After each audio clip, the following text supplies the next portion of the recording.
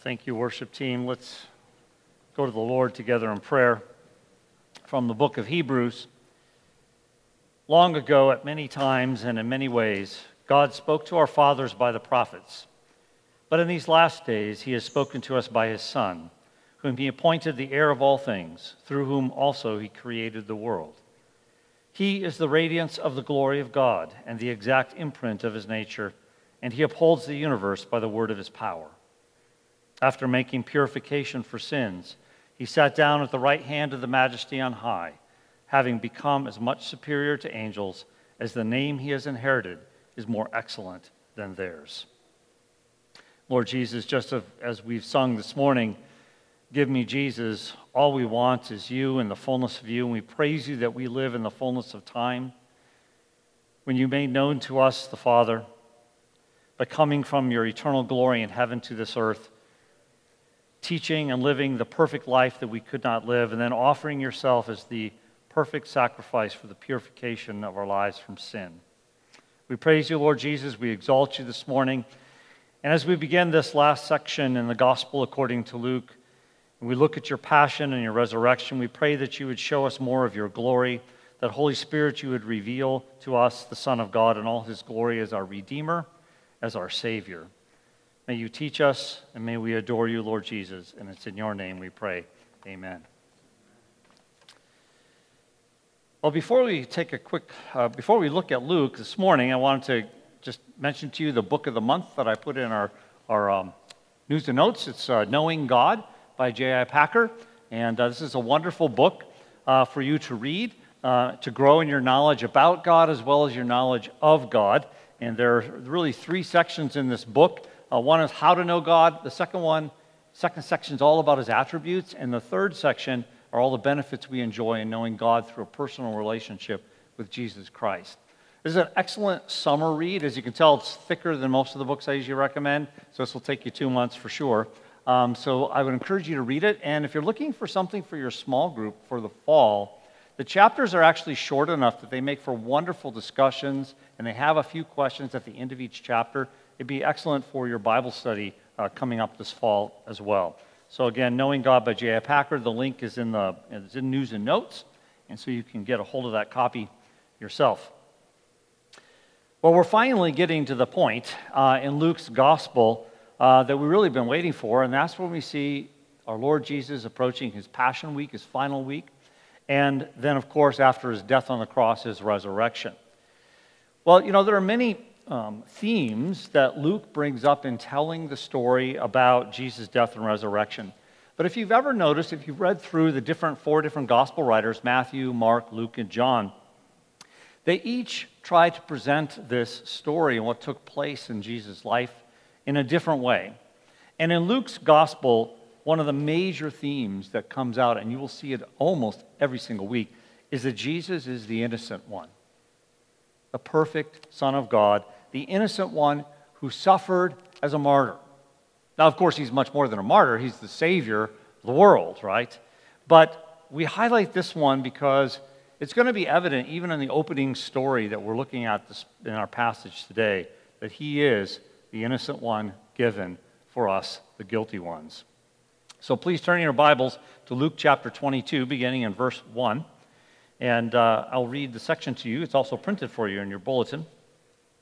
Now the feast of unleavened bread drew near, which is called the Passover, and the chief priests and the scribes were seeking how to put him to death, for they feared the people. Then Satan entered into Judas, called Iscariot, who was one of the number of the 12. He went away and conferred with the chief priests and officers how he might betray him to them. And they were glad and agreed to give him the money. So he consented and sought an opportunity to betray him to them in the absence of a crowd. Then came the day of unleavened bread, on which the Passover lamb had to be sacrificed. So Jesus sent Peter and John, saying, "Go and prepare the Passover for us, that we may eat it." They said to him, "Where will you have us prepare it?" He said to them, "Behold, when you have entered the city, a man carrying a jar of water will meet you. Follow him into the house that he enters, and tell the master of the house, 'The teacher says to you, where is the guest room where I may eat the Passover with my disciples?' and he will show you a large upper room, furnished. Prepare it there." And they went and found it just as he had told them, and they prepared the Passover. And when the hour came, he reclined at table, and the apostles with him, and he said to them, "I have earnestly desired to eat this Passover with you before I suffer.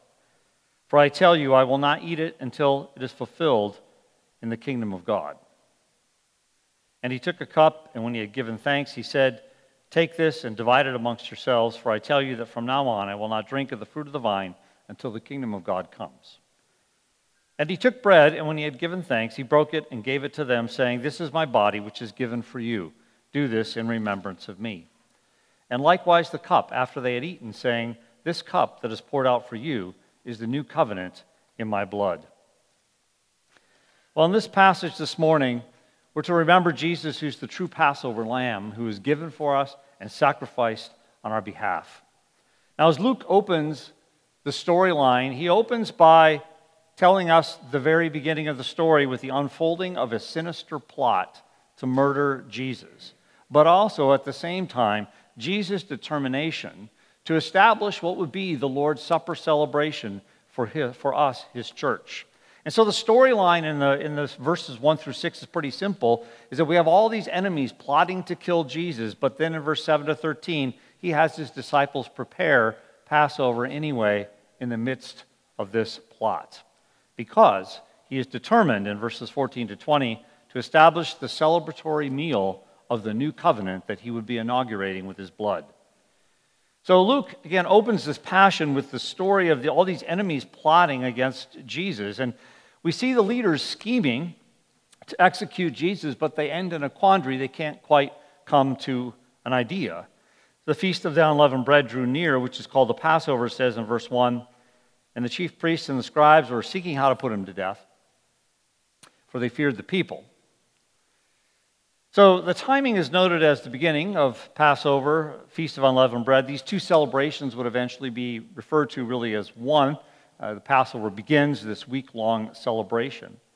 And the leadership is having a meeting to figure out how they're going to arrest Jesus and get him executed. They've already determined, of course. We've seen the opposition in the Gospel of Luke. And Luke notes for us two groups of people that are involved here, the chief priests, and they have the political power. And the scribes, they're the ones that have the legal reasoning. So you put these two groups together, you would think that the politically powerful and the legal experts would be able to come up with something on how they should be able to get rid of this Jesus. Now, from the Gospel of Matthew, we know that they're also meeting in the place of Caiaphas, the high priest, with other elders and leaders in the room. Well, Jesus was gaining in popularity with the people, and they really needed to get rid of Jesus quickly because he was a real threat. Because they weren't truly upright religious people. They were just concerned about the power that they held. And it was dangerous, of course, for the people from their perspective to be following somebody like Jesus rather than following them. But these immense crowds of pilgrims prevent a lot of difficulties at this time. This pilgrim festival in Jerusalem would swell the population 5 times over, from 50,000 people residing in the area to 250,000. So great stealth is going to be required to move forward without some kind of an uproar, and they're looking for opportunities to relatively quietly get rid of Jesus, something that would be workable. But you probably know that whenever evil men are looking to do evil and they have a hard time, there's always the devil and others who are pleased to oblige. And that's what we have in verses 3 to 6. The devil and a false disciple provide the perfect solution to the quandary of these leaders.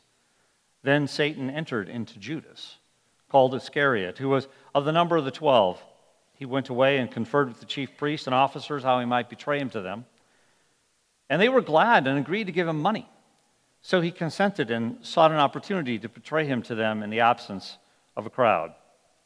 So Satan and Judas answer the problem of the leadership. The devil was last seen in chapter 4 in the Gospel according to Luke. That was the last time we've seen him. Now, we've seen a lot of his demons in the Gospel of Luke throughout, and Jesus trounced them all throughout the process.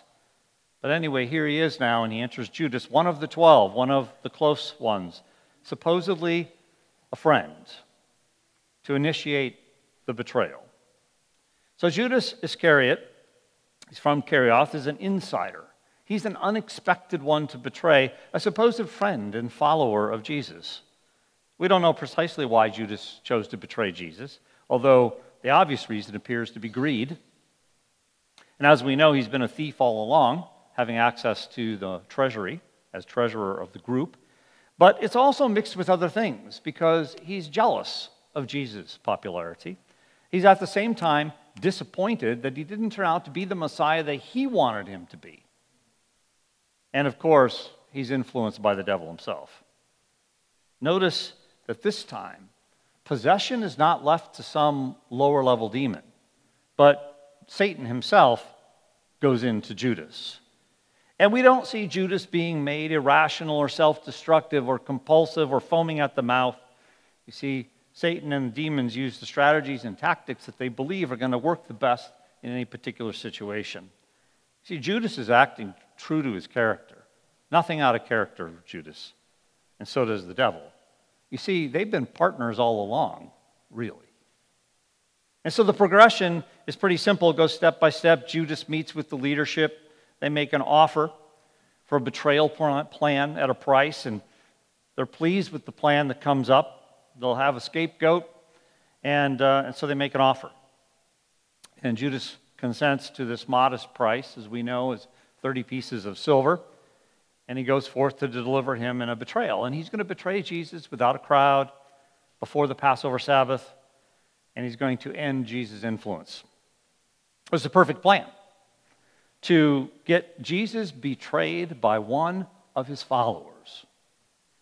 And it fulfills many of the Psalms and the prophecies concerning how the Messiah would be betrayed. It's exactly the way the Scriptures have foretold it, how the leaders would be involved in delivering up the Messiah, how there would be a friend who would betray the Messiah, and exactly the price, 30 pieces of silver. So Judas is now committed to the death of Jesus Christ. He's looking for the right time to fulfill the bargain of betrayal that he made. And it would actually be accomplished Thursday evening at the Garden of Gethsemane, actually later that very night. Now, the Gospel according to John, he mentions that later that night, Satan re-entered Judas again at the Last Supper and tells him to leave, when Jesus tells him to leave and go do his betrayal. In John 13:27, it's recorded, "Then after he had taken the morsel, Satan entered into him, and Jesus said to him, 'What you're going to do quickly.'" And Jesus later that night would refer to Judas as the son of perdition, the son of destruction. It describes his character and his life and his ultimate destiny in hell. You see, all the enemies, as Luke opens the story, plot together to kill Jesus. The leadership, Satan, Judas.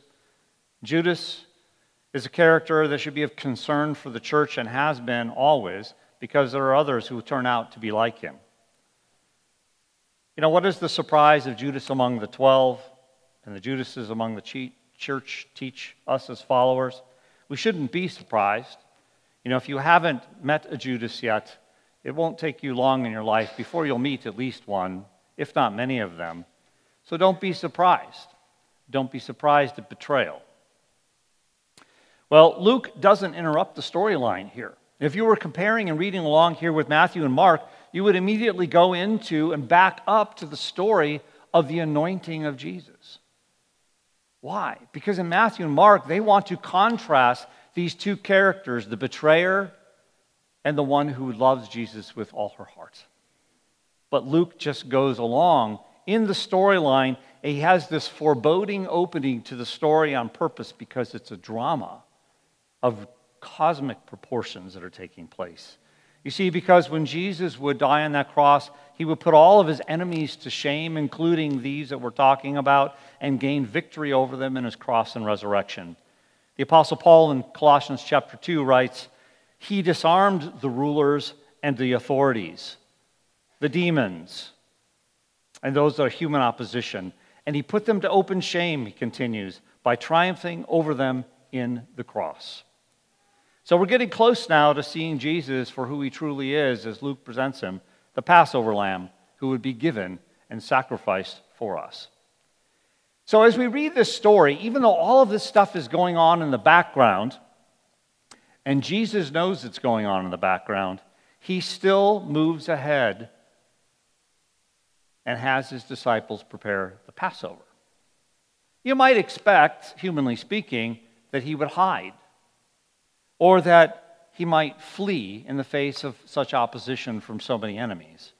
But Jesus kept the Passover regardless of the plot.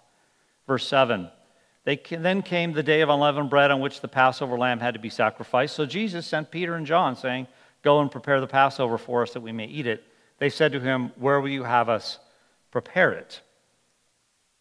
So Jesus is really in control, in case you might wonder as you're reading the Gospel of Luke, because it seems that Satan and the religious leaders and Judas have so much the upper hand in the story. But Jesus takes this initiative now and has Peter and John go prepare the Passover regardless of this plot.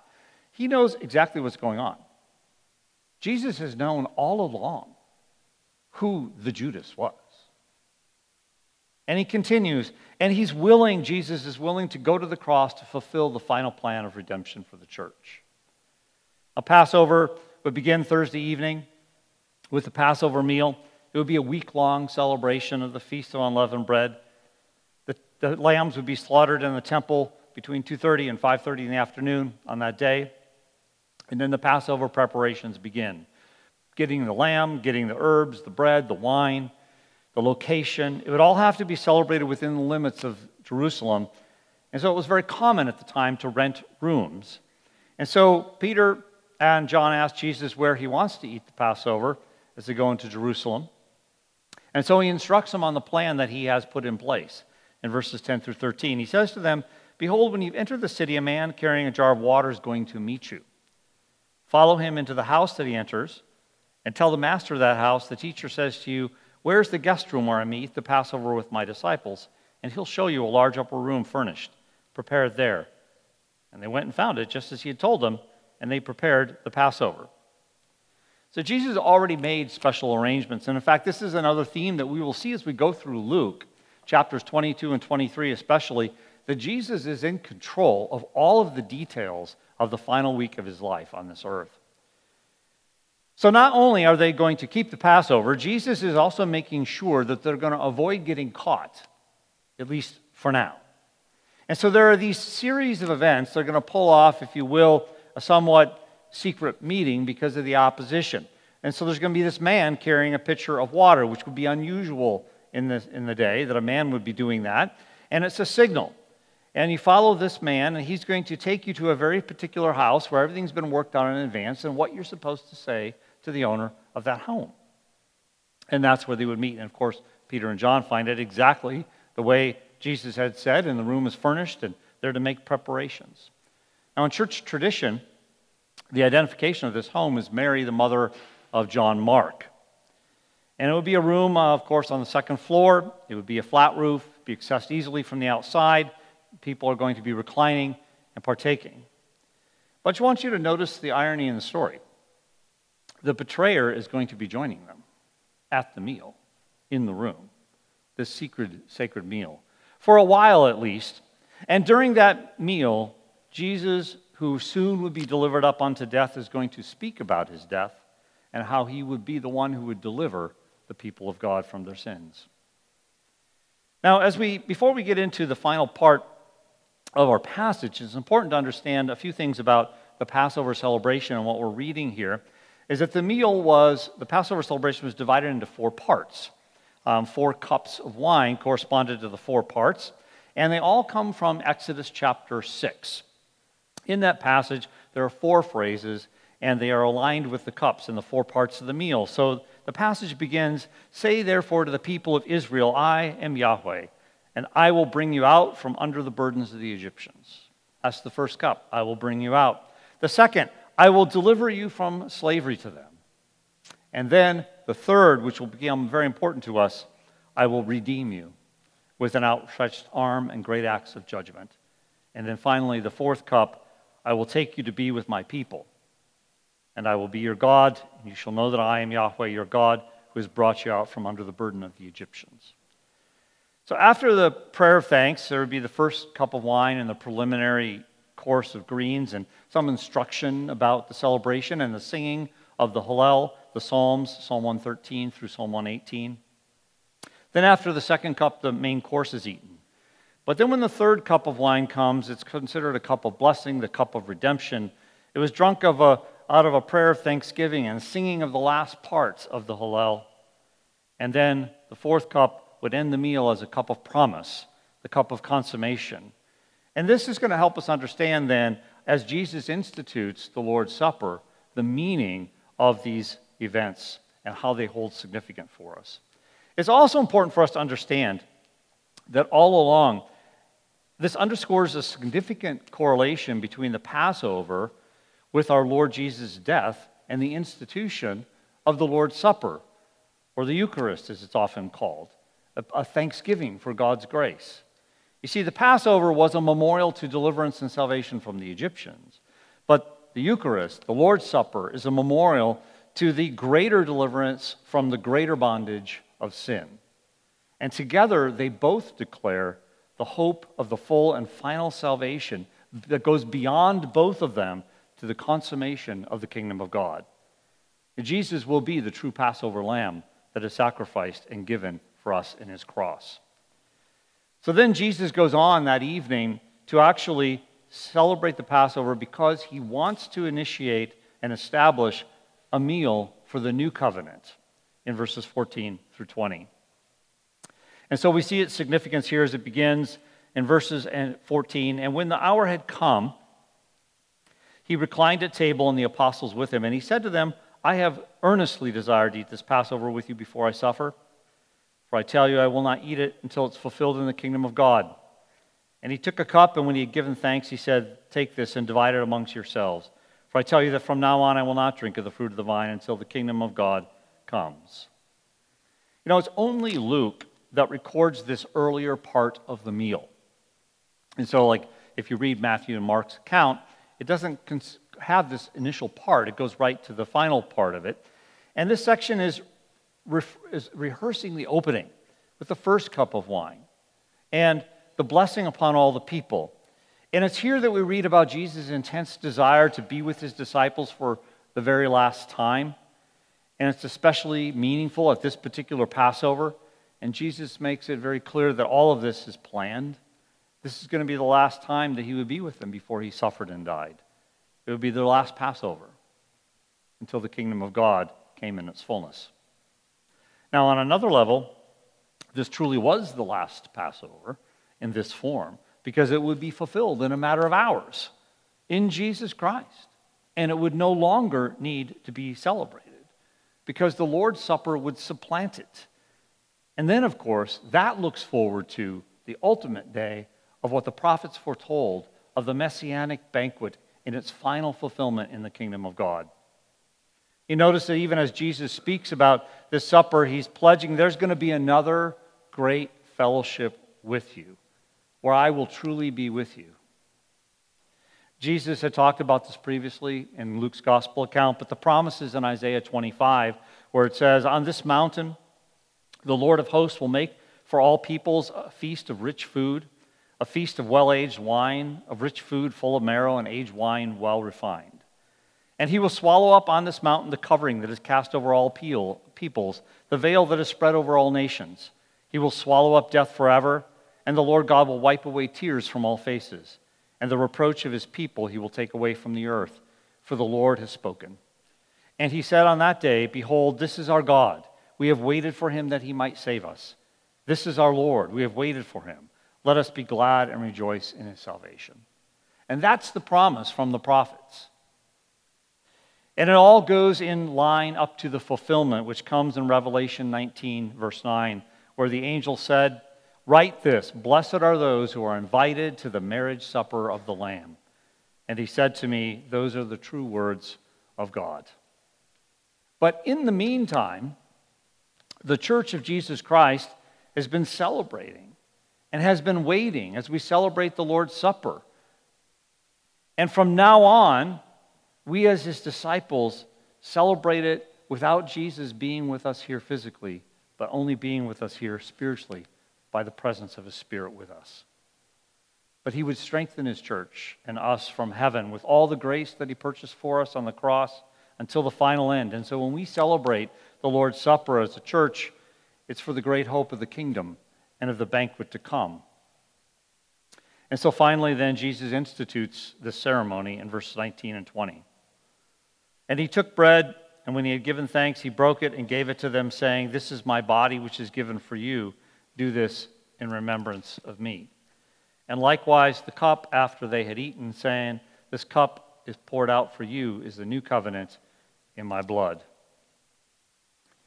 So after they ate their meal, it's with this third cup that he initiates the ceremony, the cup of redemption. And Jesus now gives his own interpretation of the Passover, and he institutes something new for the church.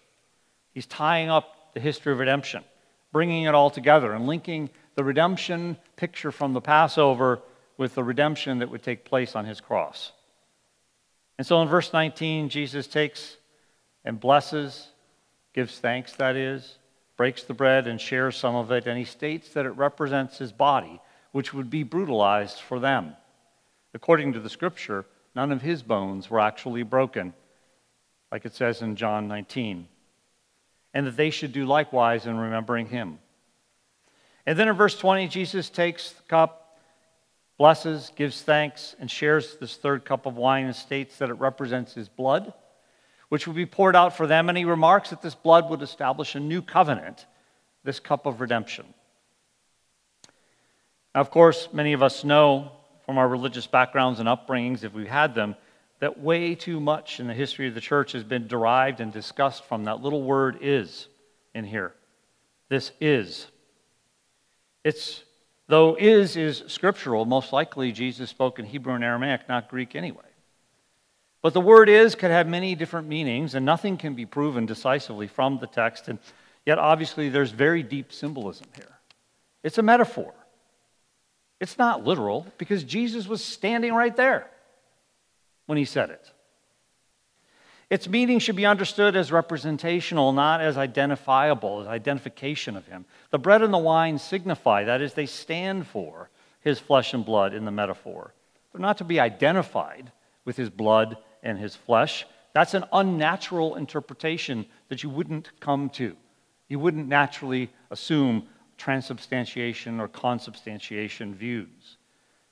The reason that whole discussion even exists in the church today is because of church history and trying to figure out the meaning of Christ's presence, but avoiding what is the plain interpretation of the text. It represents his body and blood. Perhaps even more beneficial for us to look at this morning is Luke's particular emphasis here as he recounts the institution of the Lord's Supper.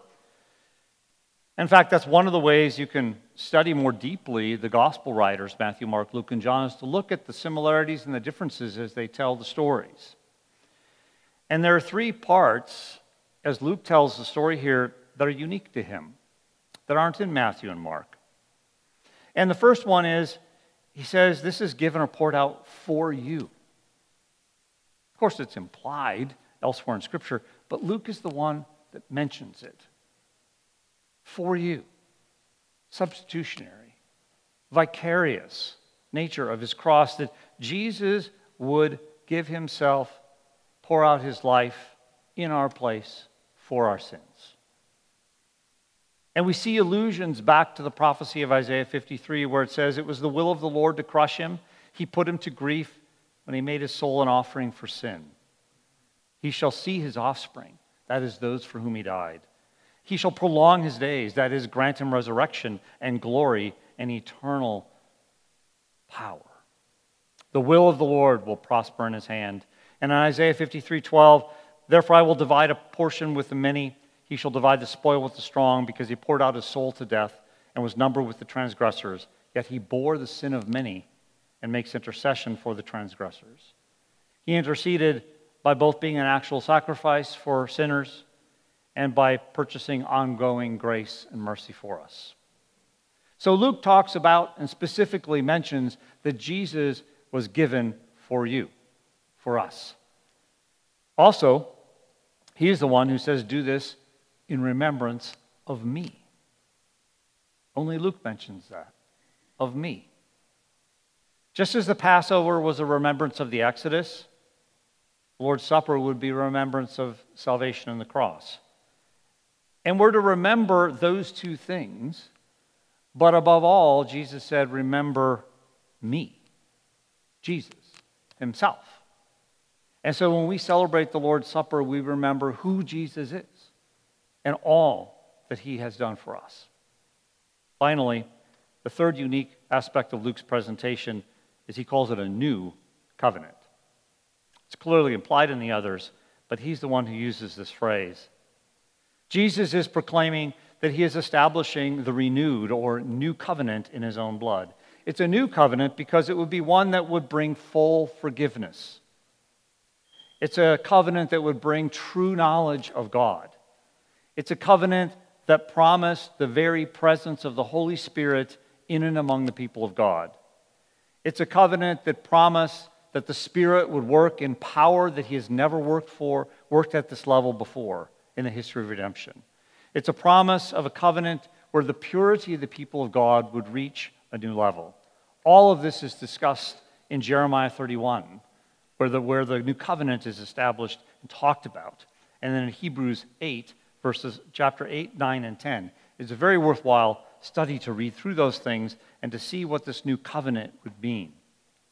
Jesus established the celebratory meal of the new covenant, and he would die as the Passover lamb tomorrow in the storyline for the sins of his people.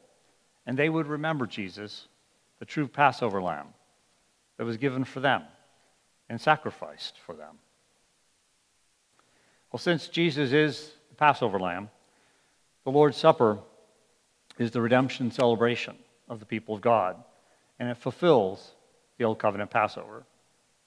Well, listen to the apostles as they talk about Jesus. In the Gospel according to John 1, he writes, "Then the next day he, John the Baptist, saw Jesus coming toward him and said, 'Behold, the Lamb of God who takes away the sin of the world.'" In 1 Corinthians chapter 5, verse 7, the Apostle Paul writes, "For Christ, our Passover lamb, has been sacrificed." And the Apostle Peter writes in 1 Peter 1, 19, that you were ransomed with the precious blood of Christ, like that of a lamb without blemish or spot. He was foreknown before the foundation of the world, but was made manifest in these last times for your sake, who through him are believers in God, who raised him from the dead and gave him glory, so that your faith and hope are in God. Our Lord Jesus desires that his church regularly commemorate the glory of his cross by the celebration of the Lord's Supper. And that's something that we do here at Calvary Church, as with many other churches, on a monthly basis. In fact, we did it last week. You know, the Apostle Paul sums it all up in this way in 1 Corinthians 11:26, when he says, "For as often as you eat this bread and drink this cup, you proclaim the Lord's death until he comes." You remember Jesus, the Passover lamb, who was given and sacrificed for you. Let me pray for us. Oh, Lord Jesus, we adore you this morning as our Passover lamb, the one who was given and sacrificed for us, that your blood is precious, like that as a lamb without blemish or spot. For you were the perfect, innocent one, given for us who are sinners, who need to be cleansed, and you gave yourself in our place. You were foreknown before the foundation of the world, but manifest in the last times for your glory. And we are believers in God, and we praise you. We know that you have been raised from the dead, that the Father has given you glory, and that you reign on high. Our hope and our faith are in you, and we look forward to the consummation of the kingdom when we can enjoy in great fellowship the eternal meal with you in heaven. And we pray these things, Lord Jesus, for your sake. Amen.